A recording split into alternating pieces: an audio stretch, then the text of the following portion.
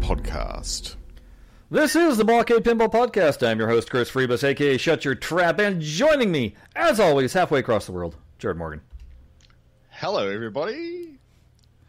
As I posted today on Twitter, we've been practicing social distancing for the longest of time since me and Jared have never actually met in person.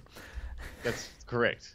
We only ever meet virtually, so we are very, very good at social distancing.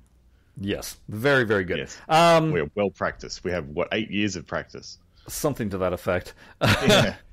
I kind of want to say, hey, folks, to you that are watching, we're aware of the fact that Jared's lips go out of sync, or whoever we have as a guest, because I'm the one hosting the session. The session. We have not figured out exactly why it's doing that. I'm trying to, but strangely enough, it's just not revealing itself. So I do apologize for the out of sync lip reading that goes on. Yeah. We're going to try, we discussed that perhaps it could be the blurred background thing causing it, but this is only a guess and speculation, which is what we're good at, but, you know. So if Chris gives me a particular signal in the show, I will unblur and then reblur my background and see if that pulls the sync back in. The funny thing is I was watching a movie the other day, and basically I've downloaded some 3D versions of movies that are not available here in America. Oh, because you downloaded them from the internet. Yeah, from those shady areas. But from the backups, the internet backups area. Yeah, exactly. That's it. So, for instance, Valerian and the City of a Thousand Planets and Terminator 2 3D never came out in 3D here in the States, and so you would have had to have bought them European. But the problem is the European versions are not USA region, whereas a lot of movies that get put in 3D and are only sold in Europe wind up being all region. So even if I bought them from Europe and brought them over here, they wouldn't play because I'm region A and those would be region B, if you get what I'm saying. Yes. So the only way that I was going to be able to watch these in 3D was to be able to download them. And so that I did, and I took them over to my TV and plugged them in with the USB and started watching. And two things that really annoy me were happening. The first was everything was looking that soap opera, plasticky. That super realism, extra smooth. Yeah, it's got motion smoothing on and going at 120 hertz and all that stuff. And I was like, why? Why? None of my other movies are looking like this, even the ones that I've downloaded. I couldn't figure it out. And then the other thing that was going on was non-synced lips. They were just really? Maybe a half a second off.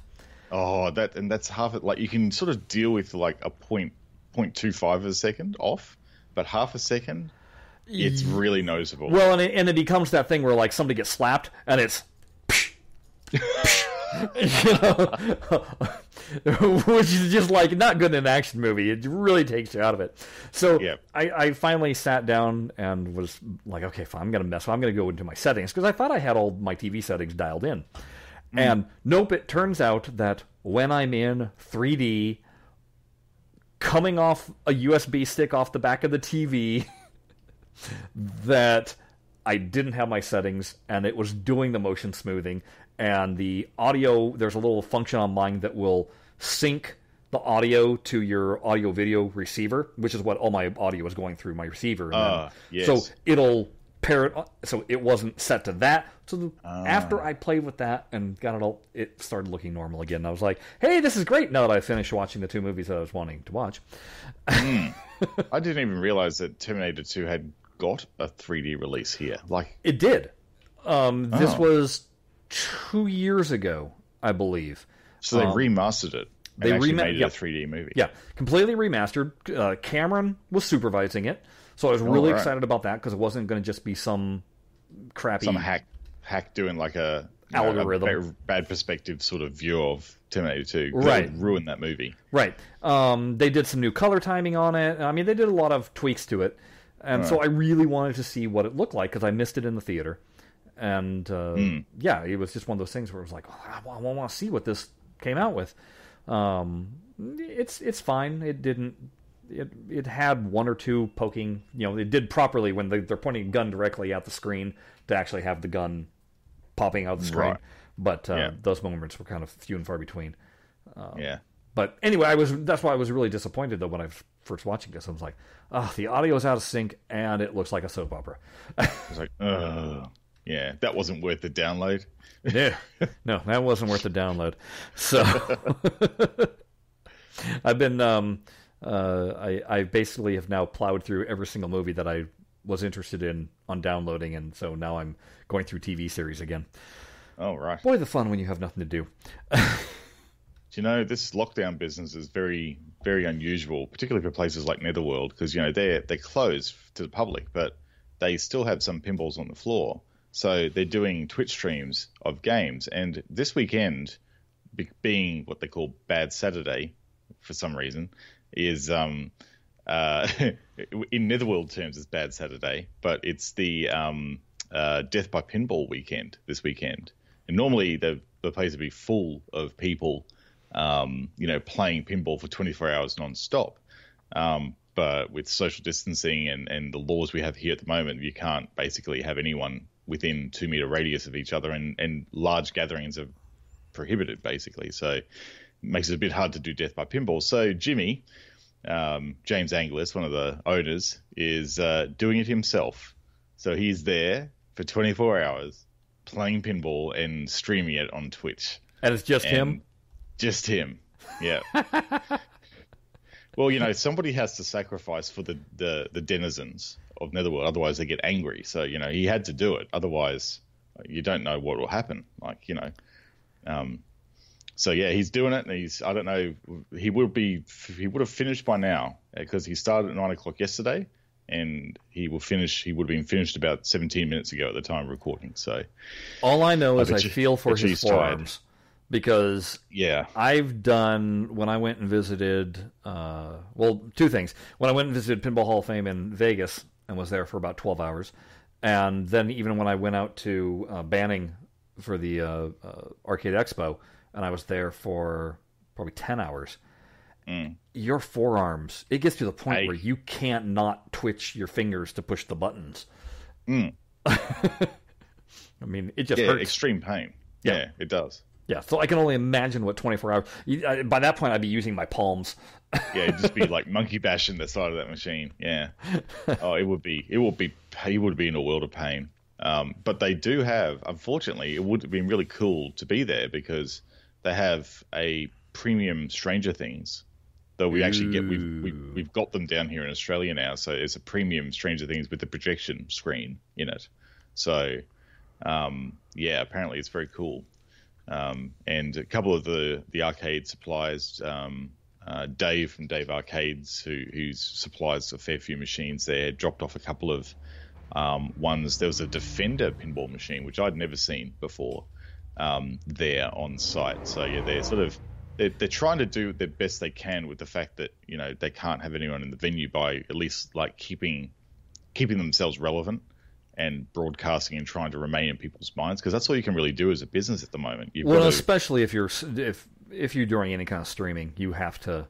We even know that. If we go too long, it's like people then just completely forget about it, and you look at the numbers on YouTube and you go like, oh yeah, people didn't realize that we even put anything out. So that's why you got to be regular with the stuff. You do. So we have. Of course, over in the US, I'm sure you have a similar stimulus package sort of deal, but there's one here where businesses are eligible to get $1,500 per employee that they keep on per fortnight for about 6 months. And I think that's enabled Netherworld to consider reopening in a very limited capacity just their restaurant or their bistro, so they can actually do takeaway meals and also sell some of the beer products that they had put down for the events coming up that, of course, have been cancelled. No one can actually attend. So what I think they're doing is they're getting the breweries that they partnered with to actually can them and bottle them so they can actually sell them as takeaways. That's a pretty good idea, yeah. Because we can do that, so you can still, bottle shops and everything, liquor stores open still here. we call them bottle shops here, or bottle-os, because we're Australian. But they're all open. You can actually purchase beer and wine and everything through them still. So being a licensed venue, I think there's provision for them to actually do that as part of this new arrangement. I think the liquor licensing laws have relaxed a little bit for this particular time. As everybody tries to make do with what's going on, yeah. Basically, make lemonade from lemons. Yeah. So I don't know if we're past it now, and I know that we tweeted about it and mentioned it in the forums, but hopefully everybody saw. And we were, it's one of those things that we were aware of while we did the podcast with Mel, but we obviously couldn't say anything about it. And that was the care package that they put together with 3 Alien tables, with that, I forget which Marvel pack it was. I just know it had Deadpool and Civil War and Venom in it. And then the Star Wars pack that was Empire, Boba Fett, and I believe it was Han Solo, if I'm not mistaken. I think so. Yeah. Yeah. But anyway, that was really cool of Zen to throw together, because they were just like, we need to give you guys something to play with. And I know that a lot of people in the forum are like, well, but I already have those. Well, again, keep this in mind, folks. Our forum and us hardcore, what Zen considers the hardcore people, we make up but a fraction of their customer base. They have a large casual base, and who are new to pinball through Williams Pinball, and other franchises, or just don't buy every single table. Yeah, that's right. Yeah, so that's them throwing that together. They had to get together with Fox and Marvel and Lucasfilm. Agree. And the interesting thing is, because we all assumed that, well, now Disney owns everything, but then they realized, wait a second, no, they all have their own gaming divisions. It's not just under one umbrella. So there was some coordination that had to go together, and they wanted to throw it together quickly. And the reason why it's not out on consoles, or why the consoles didn't get it, was because consoles, then you have to submit it and get it approved for the store, and that takes about 6 weeks. So that's why they were able to throw it really quickly together and put it out on Steam, but couldn't do the same thing on consoles. So just another reason to get on Steam. I know the funny thing is on their announcement, they're announcing it's cool, and then in the comment section it's just like, but what about Switch? What about PS4? And it's just like, people can't be happy for anybody, can you? No. The thing is, it's always the case. You will never make everyone happy. No. You just have to do what you can. Yeah. And I get it. If I had a Switch and I was new, like putting myself in their shoes and console owners' shoes, like I do understand. Like if I was, new to pinball and like this opportunity was thrown out for one audience, I might feel a little bit salty about it. But at the same time, it's like you have the convenience of not have to worrying about setting up your PC, and in the case of Switch, you can take your games anywhere you like with you. Well, so, and also in the case of Switch, trade-offs, right? In the case of Switch, there is no Marvel tables. No, it's true. Yeah, they haven't done that. So that's a problem as well. Yeah, slight problem there. Yeah.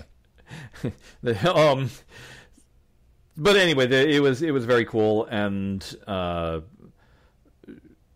conversations that we've had, just know that Zen is hard at work right now, folks, and they're working at home. They're not working in the studio, but they are working at home. They're continuing to do get stuff done. So it's not like their studio has come to an absolute standstill and nothing's happening. It's just now things take a little bit longer, because obviously all their meetings are going to have to be by Zoom also. Yeah, that's right. And anyone who's been working from home for the last 4 months will know what that means. Yeah. And then on top of that, it's not like any of them got to take machines home. No. So all the machines are still stuck in the studio. So, Makes me wonder, though, do they like, okay, hey, I'm going to go to the studio, and then that person goes to the studio, does their thing, and then they leave, and then a cleaning crew comes in and cleans up after them, and then another person can come back like 2 days later and do the same thing.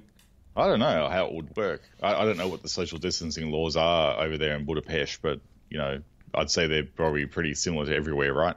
Like, you know. Yeah, but I mean, that's what I've heard, though, with some places where an employee has had to go back into a facility.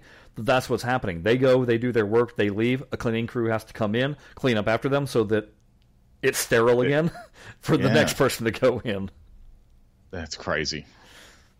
Yeah, I know where I work, the office is actually locked shut at the moment. So you can't even get in with your access card. It's like key locked. The door is key locked, and you have to contact the general manager of the state to get access to the building.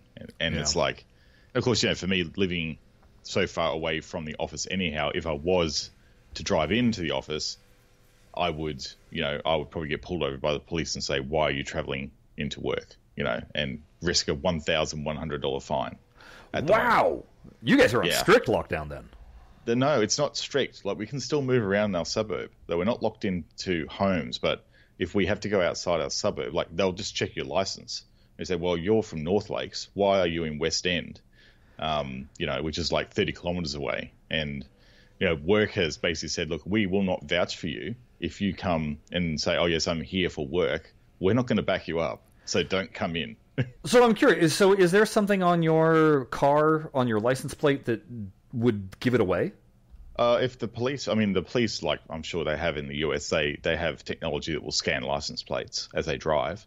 They usually have cameras in patrol cars. But, if they see your car and it's like North Lakes and registered in North Lakes, and they see you driving around in West End or in the southern suburbs of Brisbane, they'll go, what are you doing, mate? And they'll probably pull you over. I wouldn't be surprised. Interesting. All right.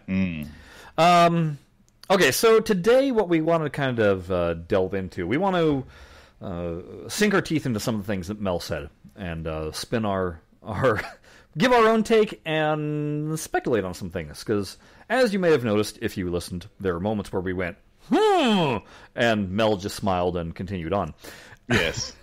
You can guarantee that those are the moments where we went, oh, noted for blockade speculation, and here we are. And here we are. And then also, just in case you didn't feel like watching the entire episode, we'll give kind of a quick summation of some of what went down. So let's dive right in here. We're going to kind of we're going to cheat. This is where my detailed show notes that you can gain access to on blockadepinball.com/episodes come into quite handy, because I listened to the show back. Basically, it's so nice I listen to it twice when I do it. So I listen to the show, make notes for all of you, so you can do exactly what we're doing now. Exactly. We're talking to you that are in the comment section, so that you'll notice what parts we skip. Yeah, that's right. But so we touched upon it right at the top of that show with just how it was affecting their game production, and obviously, while it's affecting the trade shows and everything, it's not affecting per se the development of the game. There are some aspects that have been tweaked or limited, but in terms of how they were saying that they were having a new table come in May or June.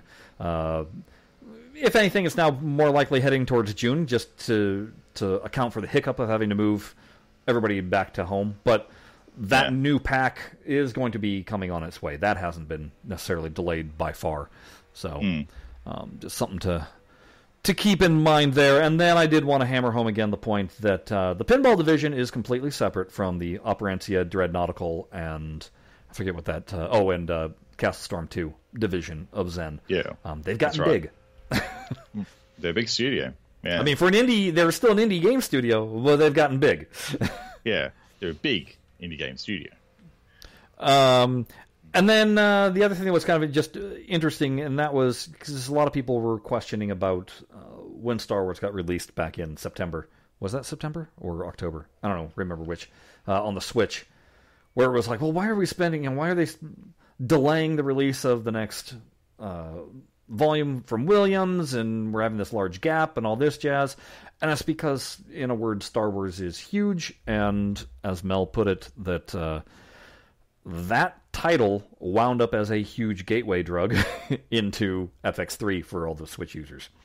Zen is able to monitor a crazy amount of stats, because every time you log in, you're connecting to the network. So they know when you're playing, how long you're playing for. I wouldn't be surprised if they know what tables you're playing.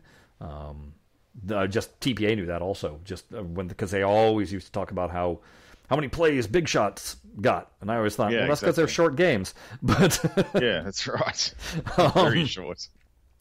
So yeah, they definitely, just because you feel a certain way about how gameplay is going doesn't mean that that's necessarily true, because they're actually looking at raw hard data to determine that stuff. And obviously with Star Wars, they realized that yes, they got a lot of people that got the game purely because it was a Star Wars title, and then because of that went, hey, this pinball thing is kind of fun. And I've even read some posts where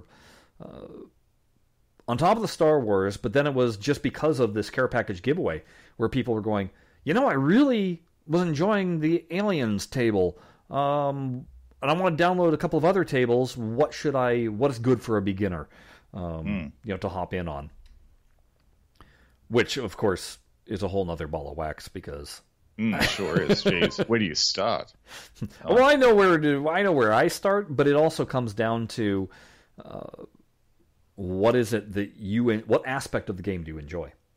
And I can almost tell what direction to send a person based off of, with this care package, which tables they gravitate towards. Because there's kind of 3 different packages completely in terms of gameplay and layout, in terms of how you can interpret the rules based off of insert lighting and blinky lighting, and is it a spell ramp, or is it just shoot the ramp 4 times kind of thing? So yeah. But anyway, and then we're going to kind of skip past the challenges of the studio that you can listen to on your own, but then we go into the censorship on the consoles.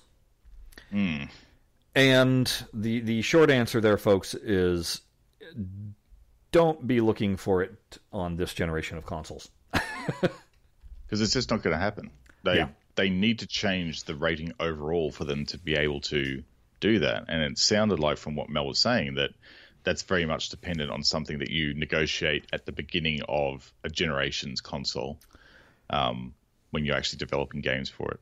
Right. So, which is a hurdle that they don't have to deal with on Steam. But consoles, absolutely. Yeah.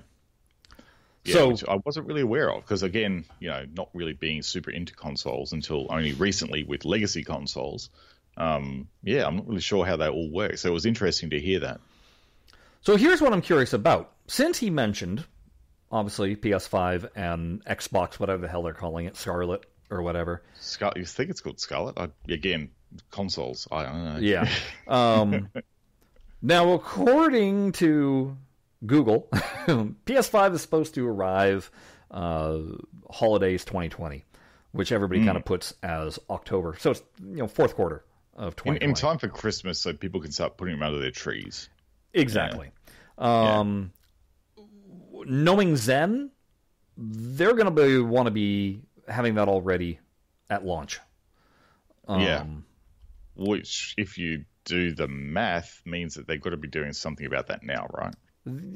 Yeah, I mean, getting them ported over to that architecture. Now, something that we also know is, in terms of licensing, because there were initial contracts with whoever they did licensing with, there was no such thing as a PS5 or next gen Xbox when those contracts were done. So obviously they're going to have to go through a little bit of that contract renewal, essentially. Yeah, renewal. And make an adjustment to it.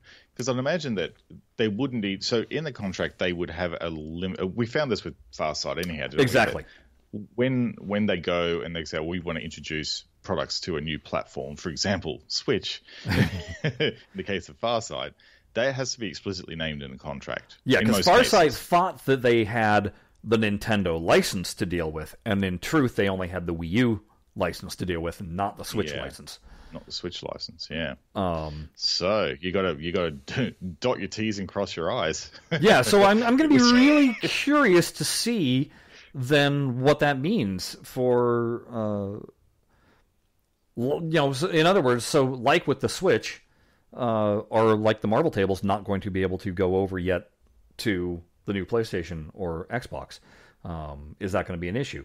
Or how about this? If they're going through licensing again, might we see the 2 South Park tables come back, and Super League come back, and Miss Marvel, and Plants vs. Zombies? Although I don't think Plants vs. Zombies is ever coming back, because that deal is with PopCap, and now PopCap at EA, and good luck with that. Yeah, I really don't. Of all of those 5 tables, I think Plants vs. Zombies is the least likely to ever be seen again. Yeah, that is very much an FX2 only, right? Yeah. And I think that Super League would only come if they were able to come up with new teams, which I keep on throwing out the idea that we should have like a Team Blockade and a Team Spacey's Arcade and some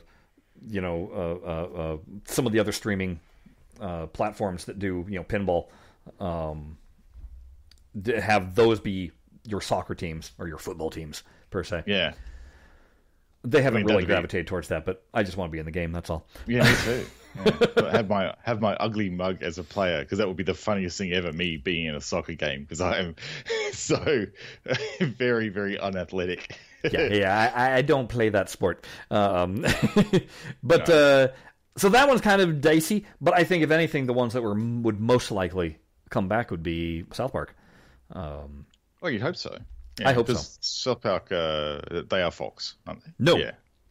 So no. South Park's separate. South Park is Viacom, actually. Viacom. But that's not... them? What's that? Who owns Viacom? Are they CBS? Is the giant parent company. Right. But that's not even the issue. The issue is that Ubisoft has the exclusive rights to South Park because of the 2 Stick of Destiny, and I forget what the second game was that they put out. And it was one of those instances where the contract, Farsight's contract wasn't up for renewal, and while they had their contract, Ubisoft signed their contract, and in that contract it said exclusive digital rights. Oops. And so then when it came time for the FX3 switchover, it just wasn't even on the table. There was nothing they could do about it. Couldn't do it. So it's been, 2 years now? Or a year and a half since that game came out from Ubisoft? So I imagine the time of exclusivity has expired, and it wouldn't be hard to actually get that license back. Hopefully. Yeah. Now, the other thing is, does Zen even try? Because if anything, you would want to save it for when they eventually get Stern. And I'm saying when they eventually, because we know that TPA is not doing anything. Yeah. Yeah. It's basically, it may as well be confirmed, but not confirmed. It's a matter of time. It might be 2 years worth of time. It's a matter of time. We're actually going to kind of touch upon that. Jared has a theory, but we're going to touch upon that in a moment.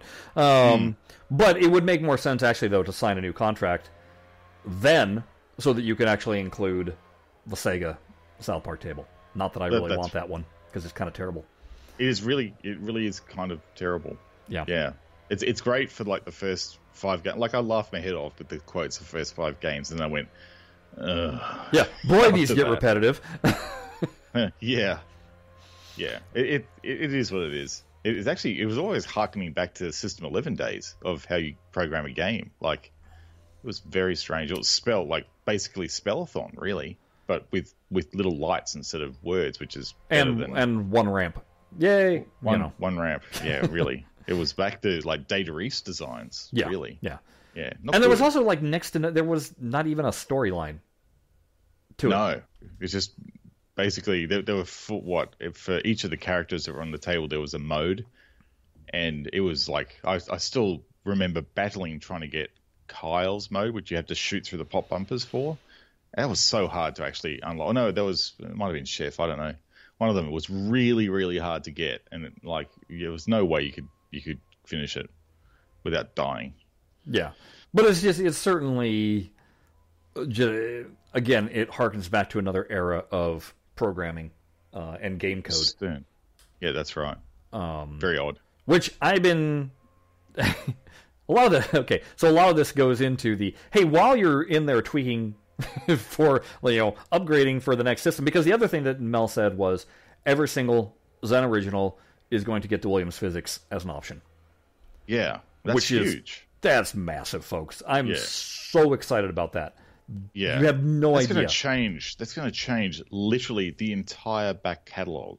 Oh yeah, to completely different games, and I just wonder, they're going to have to think about how they're going to implement leaderboards for that, because that's like the scores that you've been able to get on those tables in the past are going to be invalid. the presumably it would, because you still have single player, and then you have classic single player.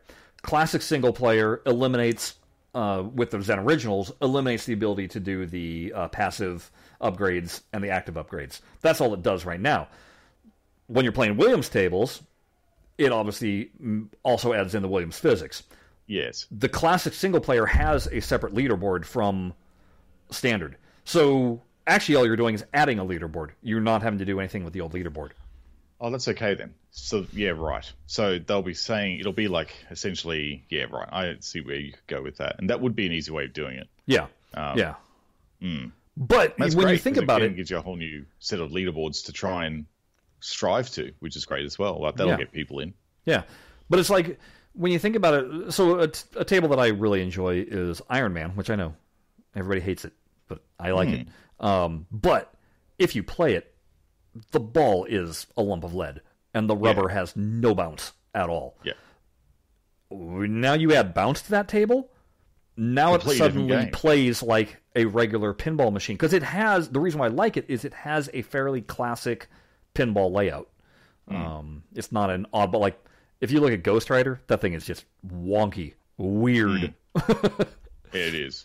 It is very much a Zen original in the way it's laid out. Yeah. Yeah, whereas Iron Man is more of a traditional, you could see it somewhat being an actual machine. So yeah, you throw in Williams physics, oh my god, that's going to be amazing. But here's the question. You get a table like Spider-Man with that crazy wire habit trail. Well, you throw in Williams physics, will the ball even travel? They might have to railroad about that. Yeah, they might have to railroad that. There's only really one way they can do that, I think. I mean, they'd have to railroad it. Which, I mean, I'm fine for those certain areas that you would have to do that in. Yeah, but if it's on the playfield and it's interacting with wood, or like a ramp that actually has an entry to it, which then can lead to a disappearing section of the ramp or whatever, those bits would have to be managed differently. But at least when the ball travels up the ramp and it's contacting a traditional playfield surface like a bit of plastic or something like that, then apply those Williams physics to that element of the playfield. And I think if they did that, I'd be totally jazzed by it. It'd be great. Well, and I think all you have to do is look at Portal, because that has a lot of invisible ramp action. Yeah. And it plays pretty dang good. Pretty well, yeah. It does. It actually plays very nice. But so what I'm saying is, while they're in there doing physics tweaks, I want code update. I want them so badly to go back to some of these tables and tweak the code so that your order of progression of what you need to shoot, how and why and what pops up and goes, is more reflective of modern Zen pinball design. And a classic example of what they did that to the Mars table. When they went from FX2 to FX3, they changed the code a little bit, and it makes the table more intuitive playing-wise. Yeah, it makes it just a little bit more accessible. And let's not forget classic games like Shaman, which is just like good luck trying to start a mode if you don't understand how to start a mode in that game, because you'll be flailing around for hours trying to find the way to do it. Well, or I always go to Tesla, where the mode hole is essentially shooting the ball into Rudy's mouth kind of shot. Or any other game with a side flipper, it'd be. It's so difficult, and that's how you start the mode. It's like no, that should be a jackpot. kind of thing. Instead, this is your main thing. Forget about it. Yeah, exactly. Change the location of your start mode hole. It should be within easy reach of the lower flippers. Yeah. And then it's just a matter of also, again, designing it so that it just makes more sense. There's more flow to what you're supposed to be doing. I don't know. I just think it would be really nice. Even putting in ball pauses so that you can read the DMD while it's telling you important information rather than hurling the ball at you at the exact same time. Just those little things. And also, like, the thing I would love to see, and we've talked about this in last shows about how they can make these older games play better, is like doing exactly what you said, putting in like the time that you would normally get on a traditional machine to read the instructions on the screen. That will make a big difference. But also, don't scroll the text on a DMD as fast as you do. Like, you got to speed read some of these things going across the screen. There's been times where I was just like, okay, I'm going to lose the ball on purpose just so I could read what the heck they were telling me, so that I can know this for a future game. Yeah. I'm going to sacrifice balls so I can learn the game, which is ridiculous if you think about it. Like, that's not how you play pinball. No. So I totally agree with you, Chris. If they could like spend a little bit of time just doing a bit of a spit and polish on some of these tables, number one, the physics will make a very big difference to how they play. But number two, if you can make them more accessible to people, because there's going to be people that are new to Zen pinball. And they're going to go back to these old tables out of curiosity and go, why did I even spend my money on them? Because they're horrible to play. Like, it's not going to be a good experience for them going in. So spending a bit of time sprucing them up and making them more accessible will be really good. Yeah, because you want to see somebody not buy any more tables, they're going to purchase a V12 first, and then go, nope, I'm never buying another table again. If that's a gateway into the core pack release, because that was essentially core pack games when FX2 released, wasn't it? Okay, so here's where it gets weird. Because I was on PlayStation and Zen Pinball got released. The first 4 tables were V12, Shaman, Eldorado, and Tesla, and then they came out with DLC of Earth Defense, and that's a weird game, that one. Earth Defense is very weird. Talk about needing code update. Earth Defense needs one badly, because it's a cool layout, but God help you figuring out what the heck to do.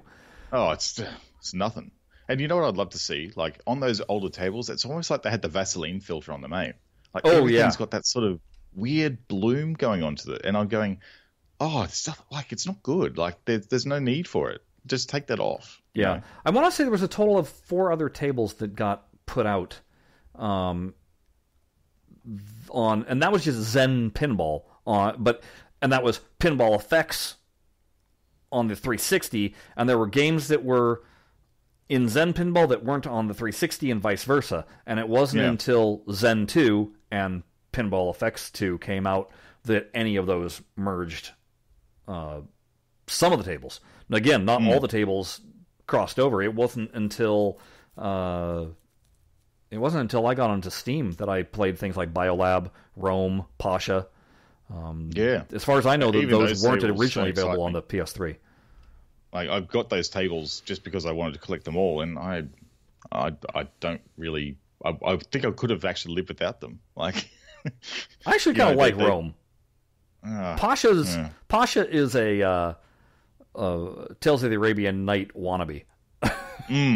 Yes, it is. You can kind of tell, actually, with a couple of the Zen tables, you could tell what table they were trying to imitate that was a real table, without blatantly ripping it off. But there was certainly a lot of indicators of who they were focusing on. Yeah. Yeah, I do like it how Zen do play homage to a lot of real Bally Williams tables in some of those early designs. Like, there's definitely large nods, like, you have to be with some of those tables. It's good. Yeah. Okay, moving on beyond then. Well, I mean, like I said, we don't know what's going to happen with the next gen. This is why I'm happy to be on Steam, because I don't worry about it. No. But it is something that there's going to be some kind of a shift, obviously. Hopefully it's all for the positive. And I imagine, like I said, one of the things that's probably going to happen is the SRB rating is going to get upgraded and changed so that on the next gen, you're not going to have to worry about censorship. I imagine Zen is still going to do the... you'll be able to transfer your tables over from one generation to the next, just as they did from PS3 to PS4. I don't think every single table transferred over, but a good chunk of them. No. There was like 3 or 4 that didn't quite make the cut. But, you know, if you spent your money and you had everything unlocked, you wouldn't be that disappointed. Like, or the ones that had to go, I forget which ones they were, but they weren't really super appealing ones to me, at least. Anyhow, I didn't miss them. Yeah. Oh, I just noticed Pinball Wheels over here in the chat says, hopefully when next gen arrives, we get the same updates on Steam. I think that's inevitable. Steam is always going to be, as far as I would think, identical to consoles, especially since we'd probably get to beta test it all before it ever went. So, and we're all beta testing on Steam, so there you go. Yeah. I mean, that's certainly what happened with FX3. We all beta tested FX3, and then that rolled out to everybody else. So yeah, that's right. I imagine it's just easier. Like, it's easier to get people on Steam doing it because, you know, you can't beta test on consoles. It's literally impossible. Yeah. So yeah, Steam's the platform if you want to be ahead of the curve. Yes. So that'll be all very interesting. I just want to kind of expand upon that idea. Obviously, if we started asking Mel a whole bunch of questions, he was going to be scrambling for his pre-read statement. Yeah, please refer to the statement that I read earlier. Which he didn't read a statement earlier regarding that, but that's what I'm saying. He'd be scrambling, oh, crap, why didn't I write one? Yeah, exactly. I don't know how good his poker face is. Yeah. But moving on, we talked a little bit about the 1UP cabinets, and obviously there's a lot that Mel couldn't say because most of that is 1UP. Obviously, they're the ones building the hardware, building all the specs. Zen is purely providing the software. But the one question that I found was very interesting was that it did get kind of confirmed that, yes, their partnership with 1UP is going to be beneficial for licensing.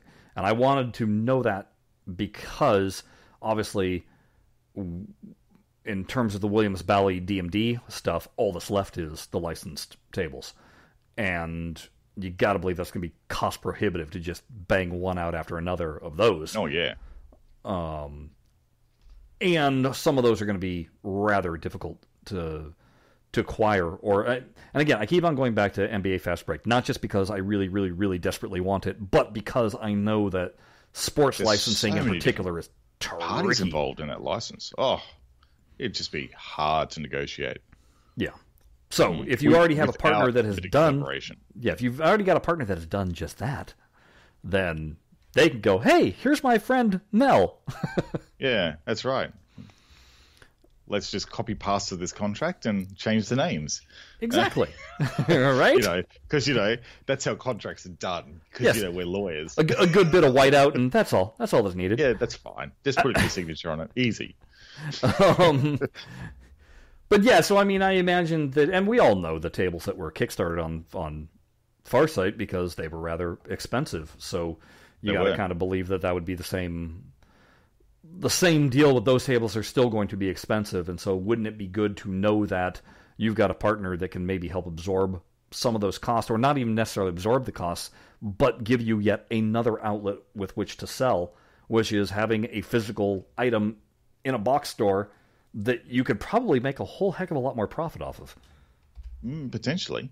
I mean, you got to think for Farsight, the profit margin is going to be much higher, just by the very nature of boxing and manufacturing and putting something out there. 1UP's going to have their profit margin be good, and you've got to believe that Zen's got it kicked in too. No, yeah, they wouldn't be doing it out of charity. Yes. Let's be serious.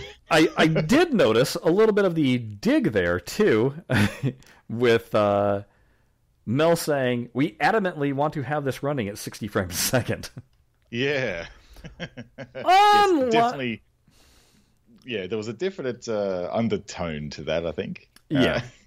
Yeah. Yeah, so that's good to know. And obviously they don't know yet what it's going to be running on. Whether it's again, that becomes a question for OneUp. Yeah, are you running Raspberry Pi? Are you running a Linux system? What are you running? Who knows? Yeah, with minimum graphical output, as well. So they need to like lock down whether they're doing like system on a chip graphics or whether they're actually doing a dedicated like entry level GPU or like whatever they're going to bundle in on the board. Like it's really, I think it's, by the sound of things, they're still going through those final decisions. Yeah. To work out what the bill of materials is going to look like. And I do wonder, because he said that, Wave 1 wouldn't have the Wi-Fi, but Wave 2 would. And there's where I wonder, okay, so is Wave 1, let's say Wave 1 is Star Wars. Is Wave 2 the Bally Williams? Or is I think Wave 2 would need to be Bally Williams because that will constantly be getting updates. So, like, in new releases. So you would think that there would somehow have to be some way of getting access to the new tables. And, the older franchises, they're locked down. Like, they're not going to get any more updates. Yeah. Well, theoretically. Okay, over here in the comments, Pinball Wiz says he stands by the fact that eventually pinball needs to go to 120 frame option, and that 60 frames per second pinball is nothing new. But again, tell that to Farsight. Who were clocking in Generation 1 cabinets at 30 frames per second. Right. And wondering why all the problems with physics were happening. So. Yes. So, yeah. I agree. Eventually, because when I played, I think Stern VR is at 90 frames per second. And believe me, you notice you have way more control over the ball. And that's what was happening with when I wasn't, I didn't have VSync on FX3, and when I was playing Black Rose, I seemed to have a lot more shooting angles. Sample points. But it was also causing havoc. Yeah, because it wasn't meant to be going at 104 frames per second. It was only meant to be going at 60. That's what it was tuned for. So, yeah. But I'm curious, and maybe our comment section knows this. What does Pinball Wicked play at? I'm not sure. I don't either. I played that again the other day, and I'll go into that after we go through the summary, because I've been playing around with screens as well. Oh, okay. But I did play it the other day, and it seems to, like, when you have it bumped up to ridiculous settings, if your video card can handle it, I don't think it's actually capped at frames per second. Like, it goes pretty high. So then we got the nod and the wink moments. First one being, or I don't know if this first one was the first one I'm going to touch upon, which was there was a complaint that there's no control support for iOS. And even the Macs, apparently, is really dicey. At which point Mel then didn't say they were working on controller support, but he did say that they were working on, or he made mention of services like Apple Arcade, which Zen has put their games onto. And then, I don't know what Xbox has, if they're still doing anything of that nature. But he said, in order to be on Apple Arcade, you have to have controller support. So, yes. It only makes sense, and this is what we were inferring, that Pinball Effects is probably going to get put on there, and obviously that means they would have to have controller support. So, yeah, that's right. That was one of those prepared statements that we just kind of went, okay, let's interpret this one. Yeah, that's right. In fact, I think you interpreted it live on show. Yeah, basically. I did. And Mel even said, I didn't say it, somebody else did. So our research team in the comments are coming back with anything between 30 to 144 frames per second, depending on if you have VSync disabled or enabled, or you sacrifice the right amount of goats. So yes, you can pretty much, it'll run crazy. There's no doubt. I've tried running it at Ultra, and my vid card just screams at me. Yes, yeah. It goes, no, please don't. Not against, what have I done to you? But the cool thing is to know that that particular game has that much, like, cooking in it that you can really go hog wild with graphical settings. Which again, that one was Zen? made on the Unreal Engine, and I've told the story before that Stern Pinball was almost made using the Unreal Engine, and Farsight got cold feet about it. And can you imagine if they hadn't have gotten cold feet? Because it would have been so much better.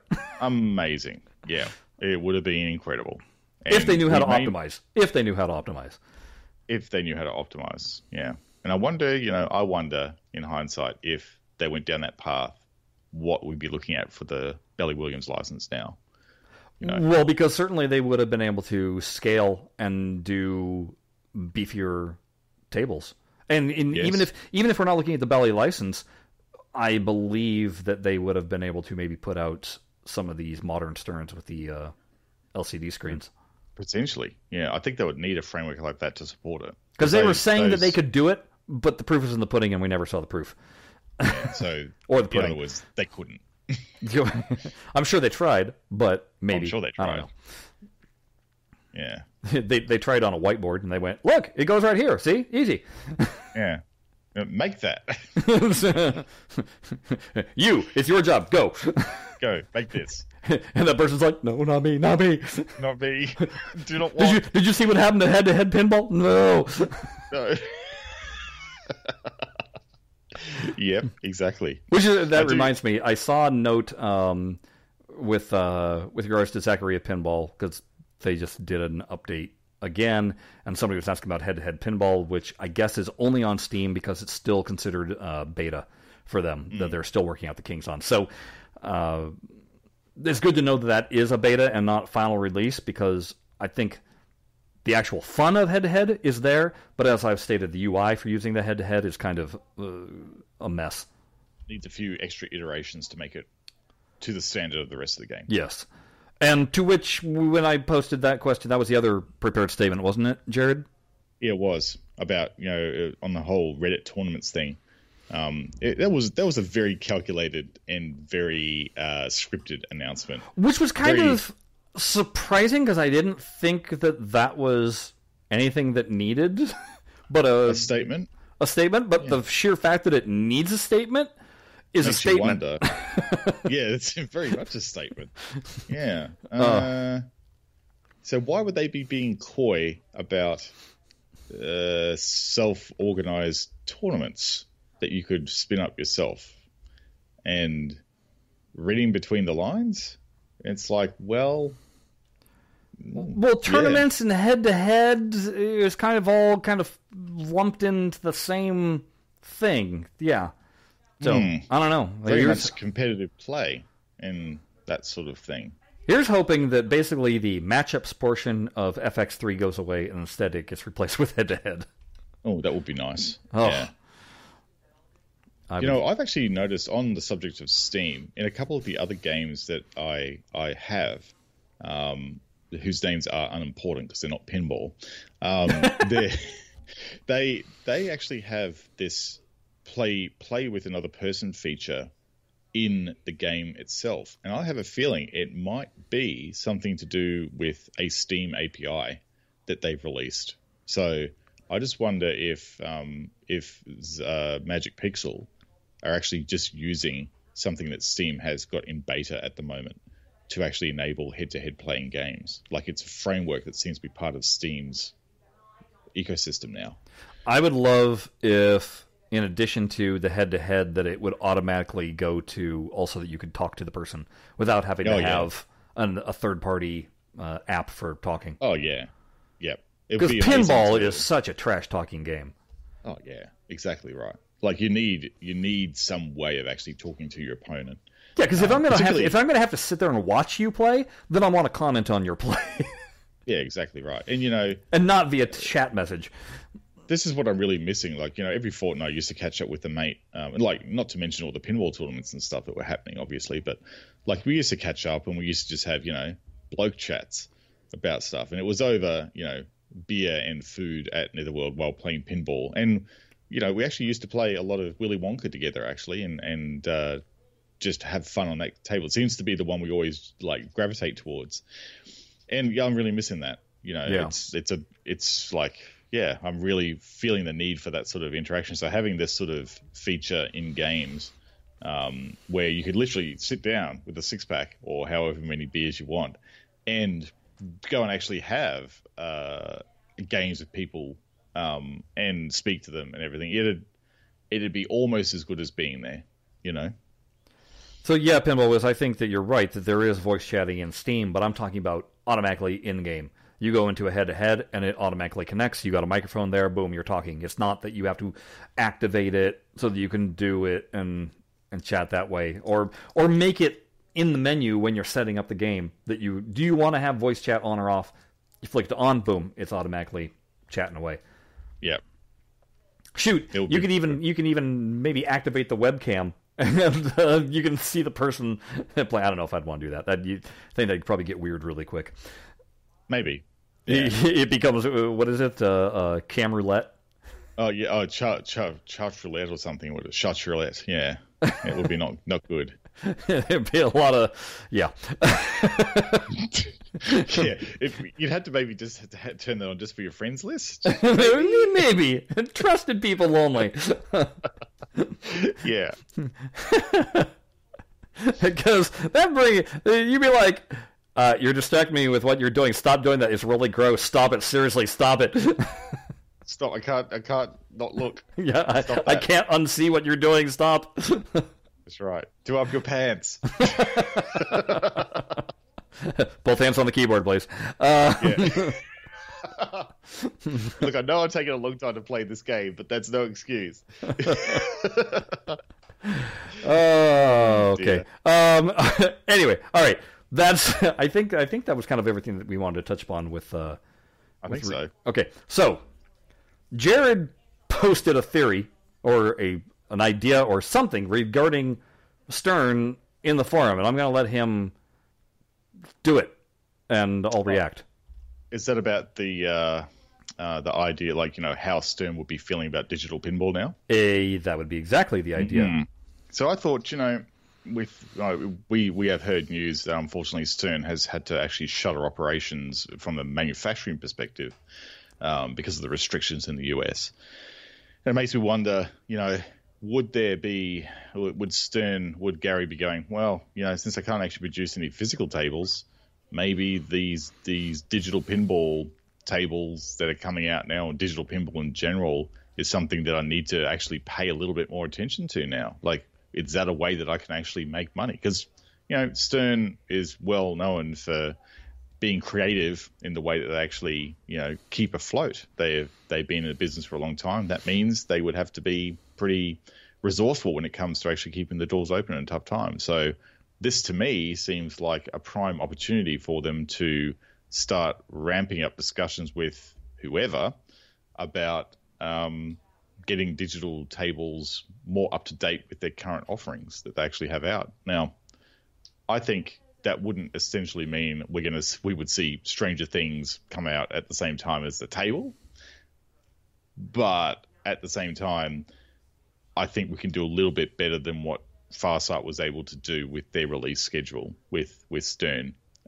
digital tables. And with that in mind, with digital cabinets as well, digital pinball cabinets as well, with that resurgence happening, or that initial market now opening up, there's an opportunity there to get, like, essentially do away with the pin and actually have these tables in people's houses, these digital tables. So what do you think about that?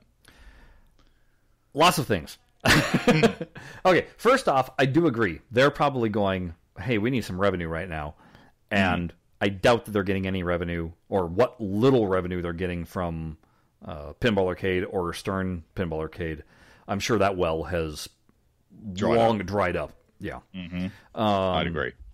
So it would be good for them to get new blood, and the only way you're going to get new blood is by releasing newer tables to digital. Not necessarily the same digital tables that have been out there. We already have surmised that Farsight's done when it comes to pinball. Certainly, if they weren't done, they would have been cranking out a machine at least sometime in the last 2 years. Well, you would think so. Yeah. I mean, why sit on a license and not do anything with it, Yeah. So, on that aspect, I think it would make sense. Now, even if they signed a license today with Zen, Yeah. how long would it take for Zen to be able to produce? Because it's a whole different architecture, whole different set of emulation. They'd have to go in, totally break down, scan table, have an infrastructure within the game. Hopefully, the FX3 can even handle the Stern engine that's driving it.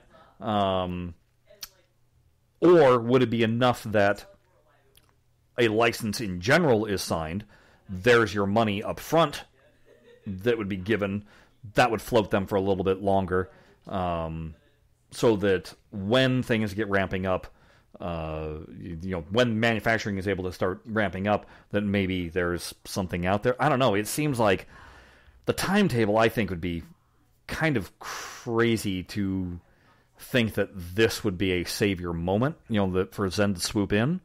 That's my thought on that.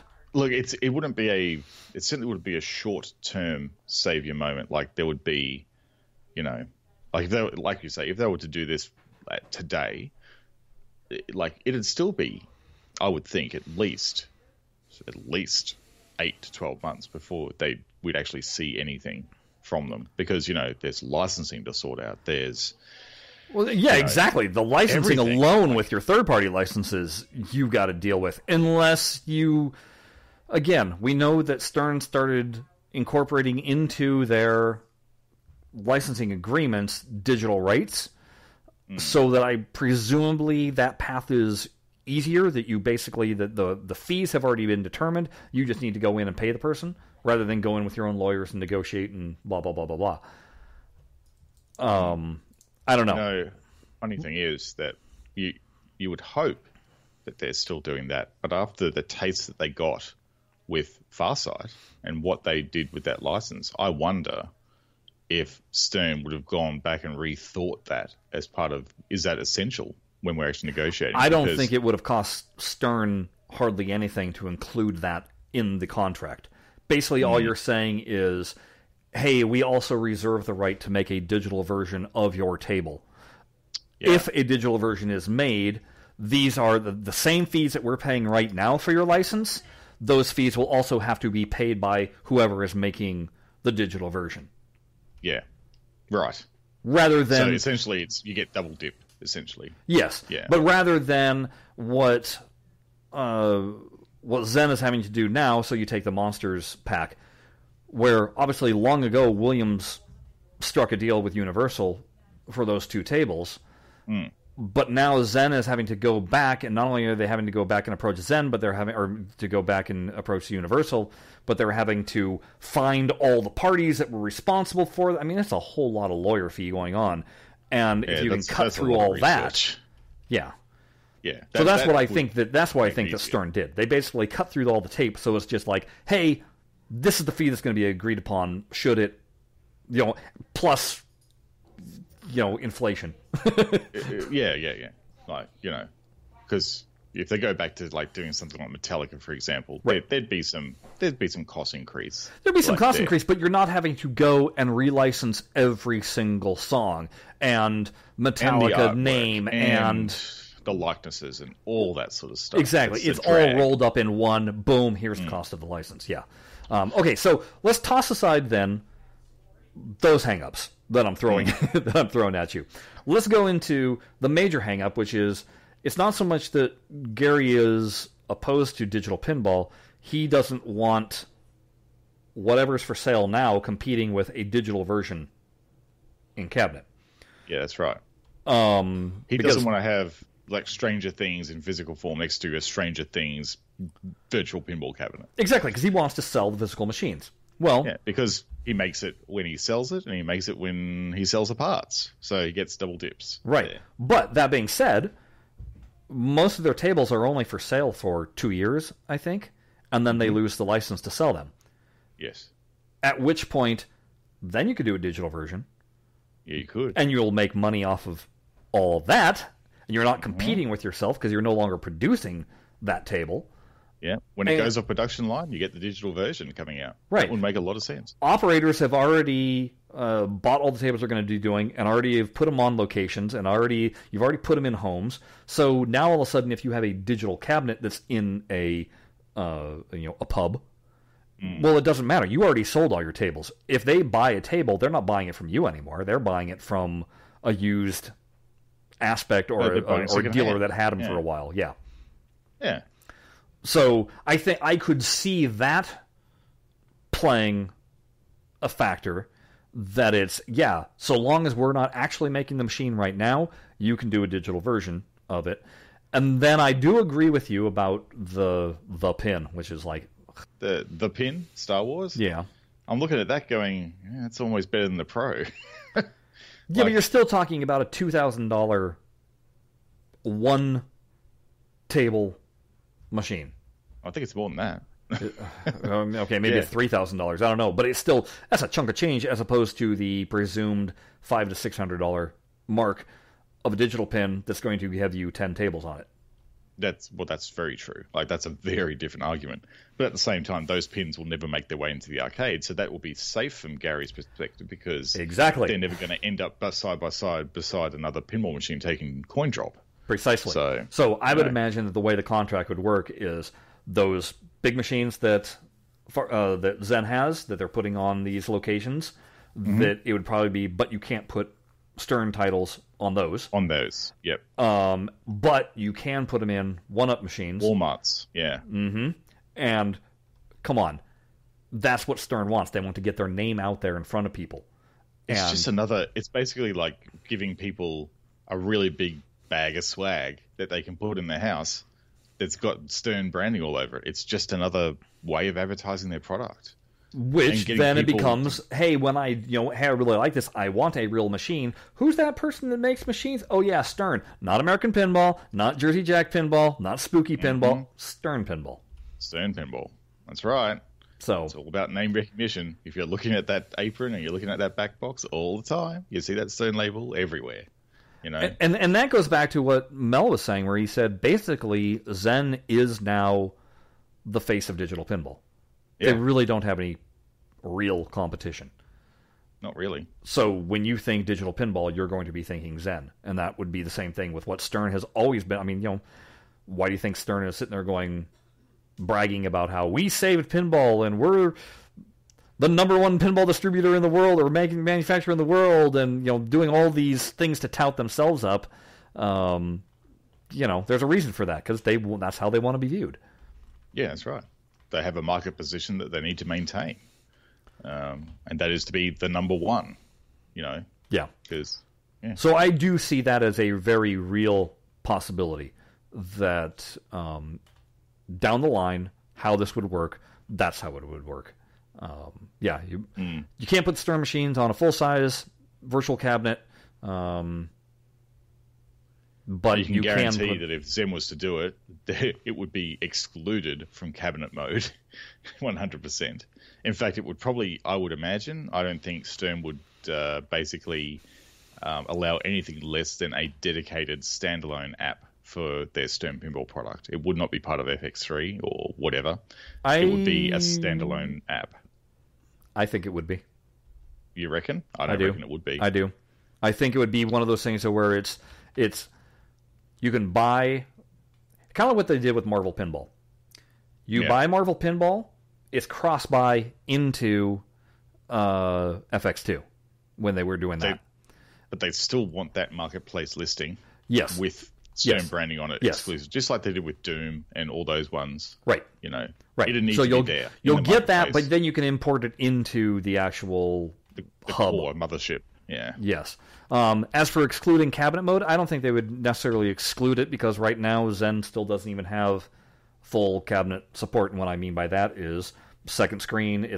You have to provide your own imagery. It's not animated. It's not functional in that respect. And I think anybody that puts a virtual machine in the market, out there for public consumption, if any kind of policing was done on that, you could shut them down and say, hey, you have to pull that machine because it's not licensed for that purpose. Because when you're applying for a cabinet license through Zen, you sort of have to take a photograph of the machine setup. You indeed do. It is. Yes. So, I mean, if it looked like a pretty professional looking pinball machine with a coin door on it, I think Zen might be going, not sure if what you do with that. So maybe not. As much as I hope that Zen could be the savior of the moment and swoop in, and we could be playing a Zen table in 3 months. I don't think so. It's so unlikely. As a bit of silver lining, though, you have to admit that if Zen did have to go into partnership with Stern, the way they would need to consume and build a table would be a hell of a lot easier than what they're doing at the moment with Bally Williams, because they'd have all the CAD files, they'd have all the digital assets. Like the playfields are just one massive CAD image. They wouldn't even need a physical table. I don't think they would even need emulation. I don't know. They would need something. Well, no, because the whole point, and God, talk about going back into the Wayback Machine.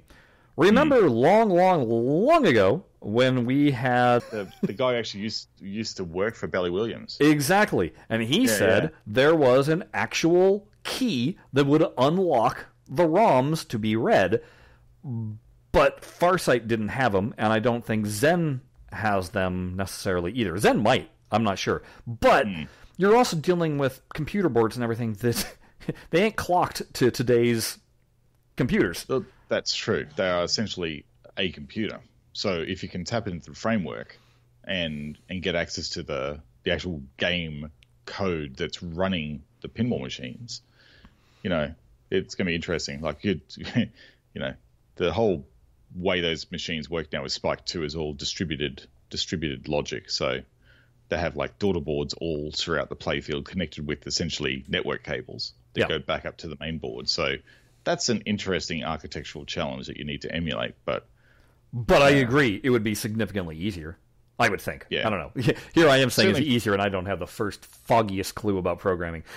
So, certainly from an assets perspective, I think that would be the silver lining. Like being able to quickly spin up a table would be easy. Because even Farsight said that when they were doing Stern Pinball Arcade, Stern sent them all the CAD files. Yeah, that's right. They had basically all the assets, which is why those games look so great to Farsight standards, because they actually had all the assets, and they didn't need to scan them. They didn't need to recreate artwork. They had them. All in digital files. Yeah. All they had to do was build the toys as objects in a digital realm. But again, they had all the CAD files for those too, so I don't even know if they needed to necessarily 3D scan any of that. No, they wouldn't. They just render them. Yeah. Yeah, that's right. And it would be one of those things that, obviously, too, that I wouldn't be surprised if, in partnership with Zen, that as they were building a new table, they could be like, here, you guys build this so that we can have a digital version to test with and use for our QA in terms of figuring out code, seeing how it plays and works rather than always relying on a whiteboard.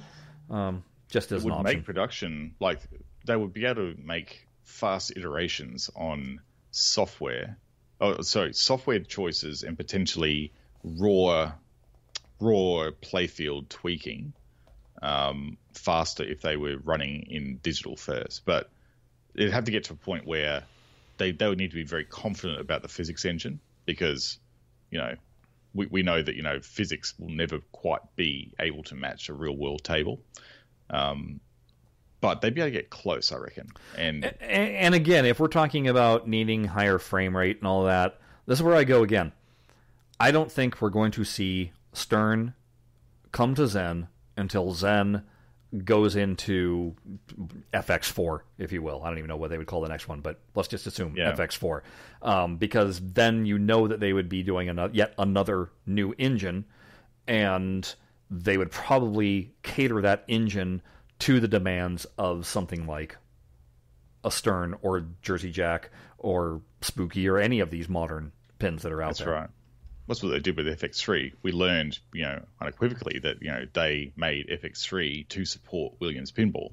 Exactly. Exactly. And that's publicly known information from Mel because he confirmed it when we interviewed him. So, that logic applied to the future generation of things, I don't know, it seems to add up. But that's why I say my personal feeling is I don't think we're going to see that next iteration for a little while, but that's just my guess, because to me FX3 is still so new. I don't know. I don't remember what the time gap was between FX2 and FX3. I don't know how many years there was. Me neither.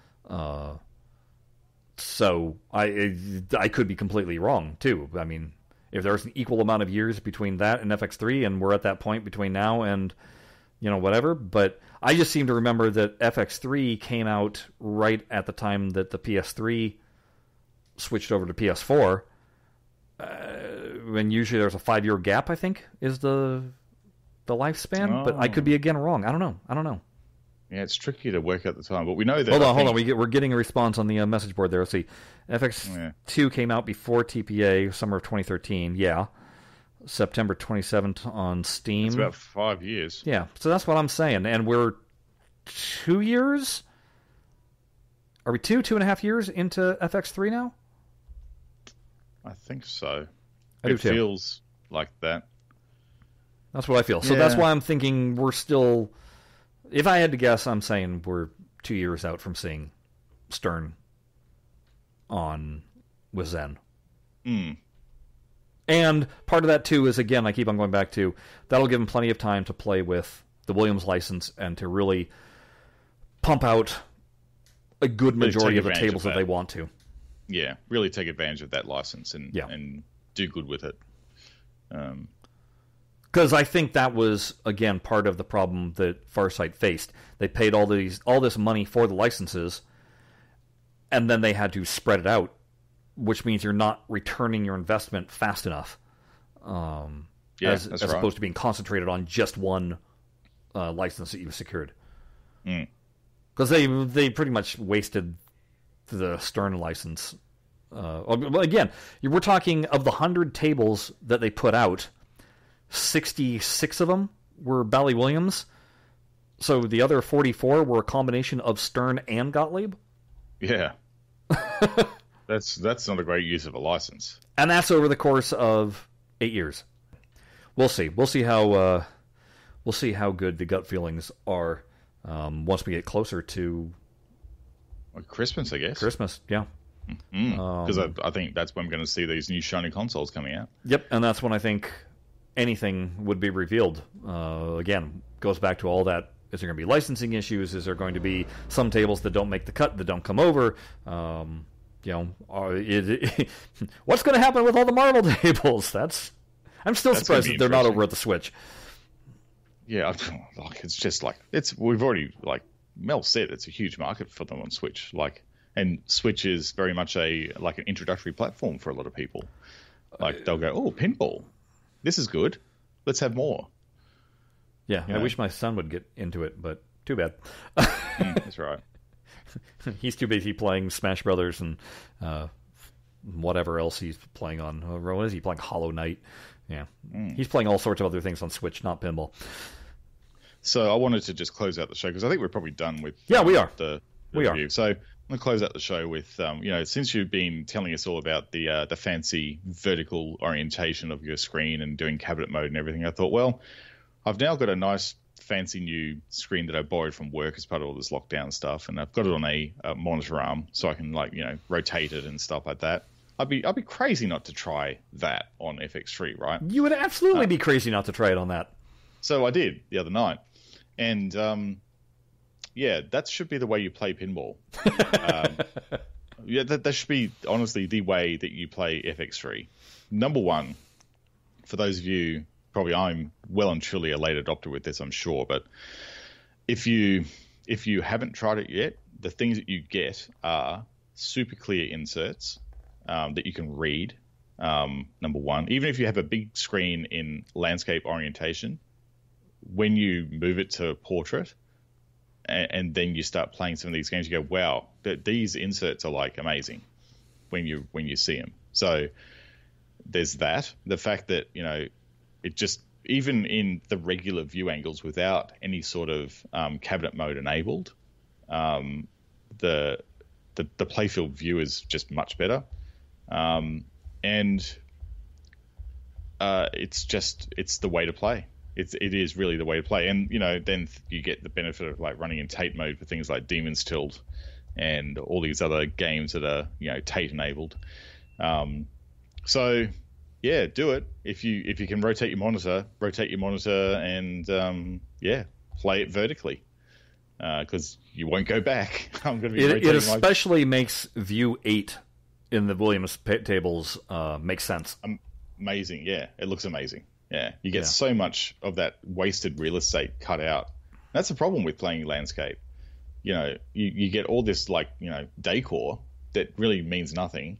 But when you're playing portrait, everything's like zoomed in and it looks amazing. The detail that you can see, like I was playing, you know, a couple of tables and realizing things on there that I went, oh, I had no idea that those things were there in portrait mode. I mean, landscape mode. So yeah, it's amazing. I'm not going back, that's for sure. But not to mention that like the insert lights at the, like say on Medieval Madness, that are at the very top in lanes that are obscured completely by all the plastics and everything. In portrait mode, you can see them. And that's right. Like I think that, you know, during beta testing, you know, I would, you know, raise the problems with positioning of some of the cool, you know, visual extras. Go, oh yeah, they're obscuring bits of the playfield. But when you do it in portrait mode, that those problems disappear. So I wonder if the developers are actually also doing all their development in portrait mode as well, because it seems that when you go into portrait mode, a lot of the problems with the visual extras, like hiding things, are gone. So, well, there's some things that work out better in that, and some things that don't necessarily work out better. Like, for instance, the scary clown in Hurricane. In top-down mode, you're basically just seeing the top of his head. And when he throws a pie, he's throwing it vertically down the screen, not at the screen, as if when you're in landscape mode. Oh, yeah, so right, okay. Some of those visual enhancements are obviously made for landscape mode and not cabinet mode. But I would also argue, who cares? Exactly. I'd rather, I mean, the visual mode enhancements are nice. And in most cases, the characters I could take or leave. They're nice, but it's the other things that I like in the enhanced mode. It's not necessarily the characters jumping around on the screen. Not to mention, now you have a longer playfield, which makes more sense when selecting your angles of shooting off the flipper. You now see the angle clearly, as opposed to having to apply a perspective view to it and figuring out how that affects where the ball goes. Definitely games with upper flippers like change dramatically when you're playing in portrait mode or tape mode. Like it really does make a huge difference to how you shoot. And the same thing applies with because I've played it in Zaccaria Pinball, and it's a world of difference on those tables. I have to give that a go. World of difference. difference. I have to fire up Zaccaria, I think, and see what that's like. Speaking of things that you had in the house, and this is where I'll finish up, that you go, well, what the hell? So I moved my friend's Oculus Rift from the garage into my office here, and then let it taunt me for a day, and I was like, okay, fine, I'll hook it up.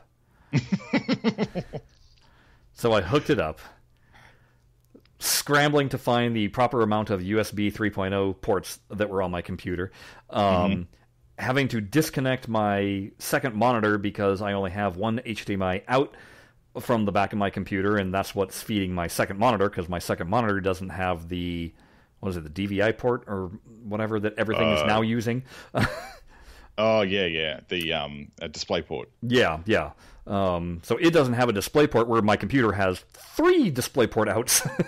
So there's a monitor issue. But anyway, so I got the thing hooked up, threw it on my head, hoping that Maybe it was just how it was set up at my friend's house that was the problem that I was experiencing with it. Mm-hmm. And I can say, nope, that's not the issue. Right. It's still a case of the backgrounds, your environment, that looks all fine. The second you see text, it's so hard to read. It's not clear. There's a massive amount of ghosting coming off like the white text. It looks like it's not calibrated, where all the colors kind of shift a little bit to the side, so you're getting like a little bit of red bleed and a little bit of blue bleed coming out of the white itself. And then because you're in a 3D environment and you move slightly or you move forward, it'll kind of bring in, and it's playing with it too much. It's too hard to read the text, and it's fuzzy. The Oculus Rift doesn't have the best resolution, so there's kind of a bit of a screen door effect going on. And I literally, within a half an hour, and all we were doing was playing with the demo that was in it. I didn't even hook up the touch controllers. And within half an hour, I was just like, I can't handle this. I don't own any of the pinball in VR, so I wasn't able to play it in VR. I did want to try it out with my box, but I didn't want to download Stern VR. And like I said, I don't own Zen VR, so I just disconnected everything and was like, I'm going to be happy playing in portrait mode. And I'll deal with that unless for some amazing reason I'm able to be gifted the Zen VR. But I'm not crossing my fingers at all for that. So no. Anyway, that's my... Well, look, you got to give it a go. Like, I've been sort of like going through my collection of tech and going back to things like, I've got a set of Bluetooth headphones that, are compatible with the ones I'm wearing now, my little in-ear ones. And, plugging those back in and trying to go wireless for a bit and seeing if that, improves things on a day-to-day basis. So, it's time to just like rethink things at the moment. That's right. I think. Well, because what else do you got to do? You might as well dig through your closet and see if you can't. Something that made you frustrated earlier, see if you can't unfrustrate yourself. But that's right. Because Zaccaria VR also costs more money, so I don't want to spend any money right now. So that's right. Like many other people. Yeah. All right. So anyway, hey folks, thanks for tuning in, saying hi to us. And it was a bit of a longer episode today. We sort of like talked a fair bit, but that's okay. That is okay. Yeah. As usual, kind of the mode of things that we're doing, we're probably not going to be around next week, but we'll be back the week after that, I'm sure. Oh yeah, absolutely. With talk about more stuff and things as you've come to expect from us. That's what this show is apparently all about. So until then, folks, bye-bye. Bye-bye.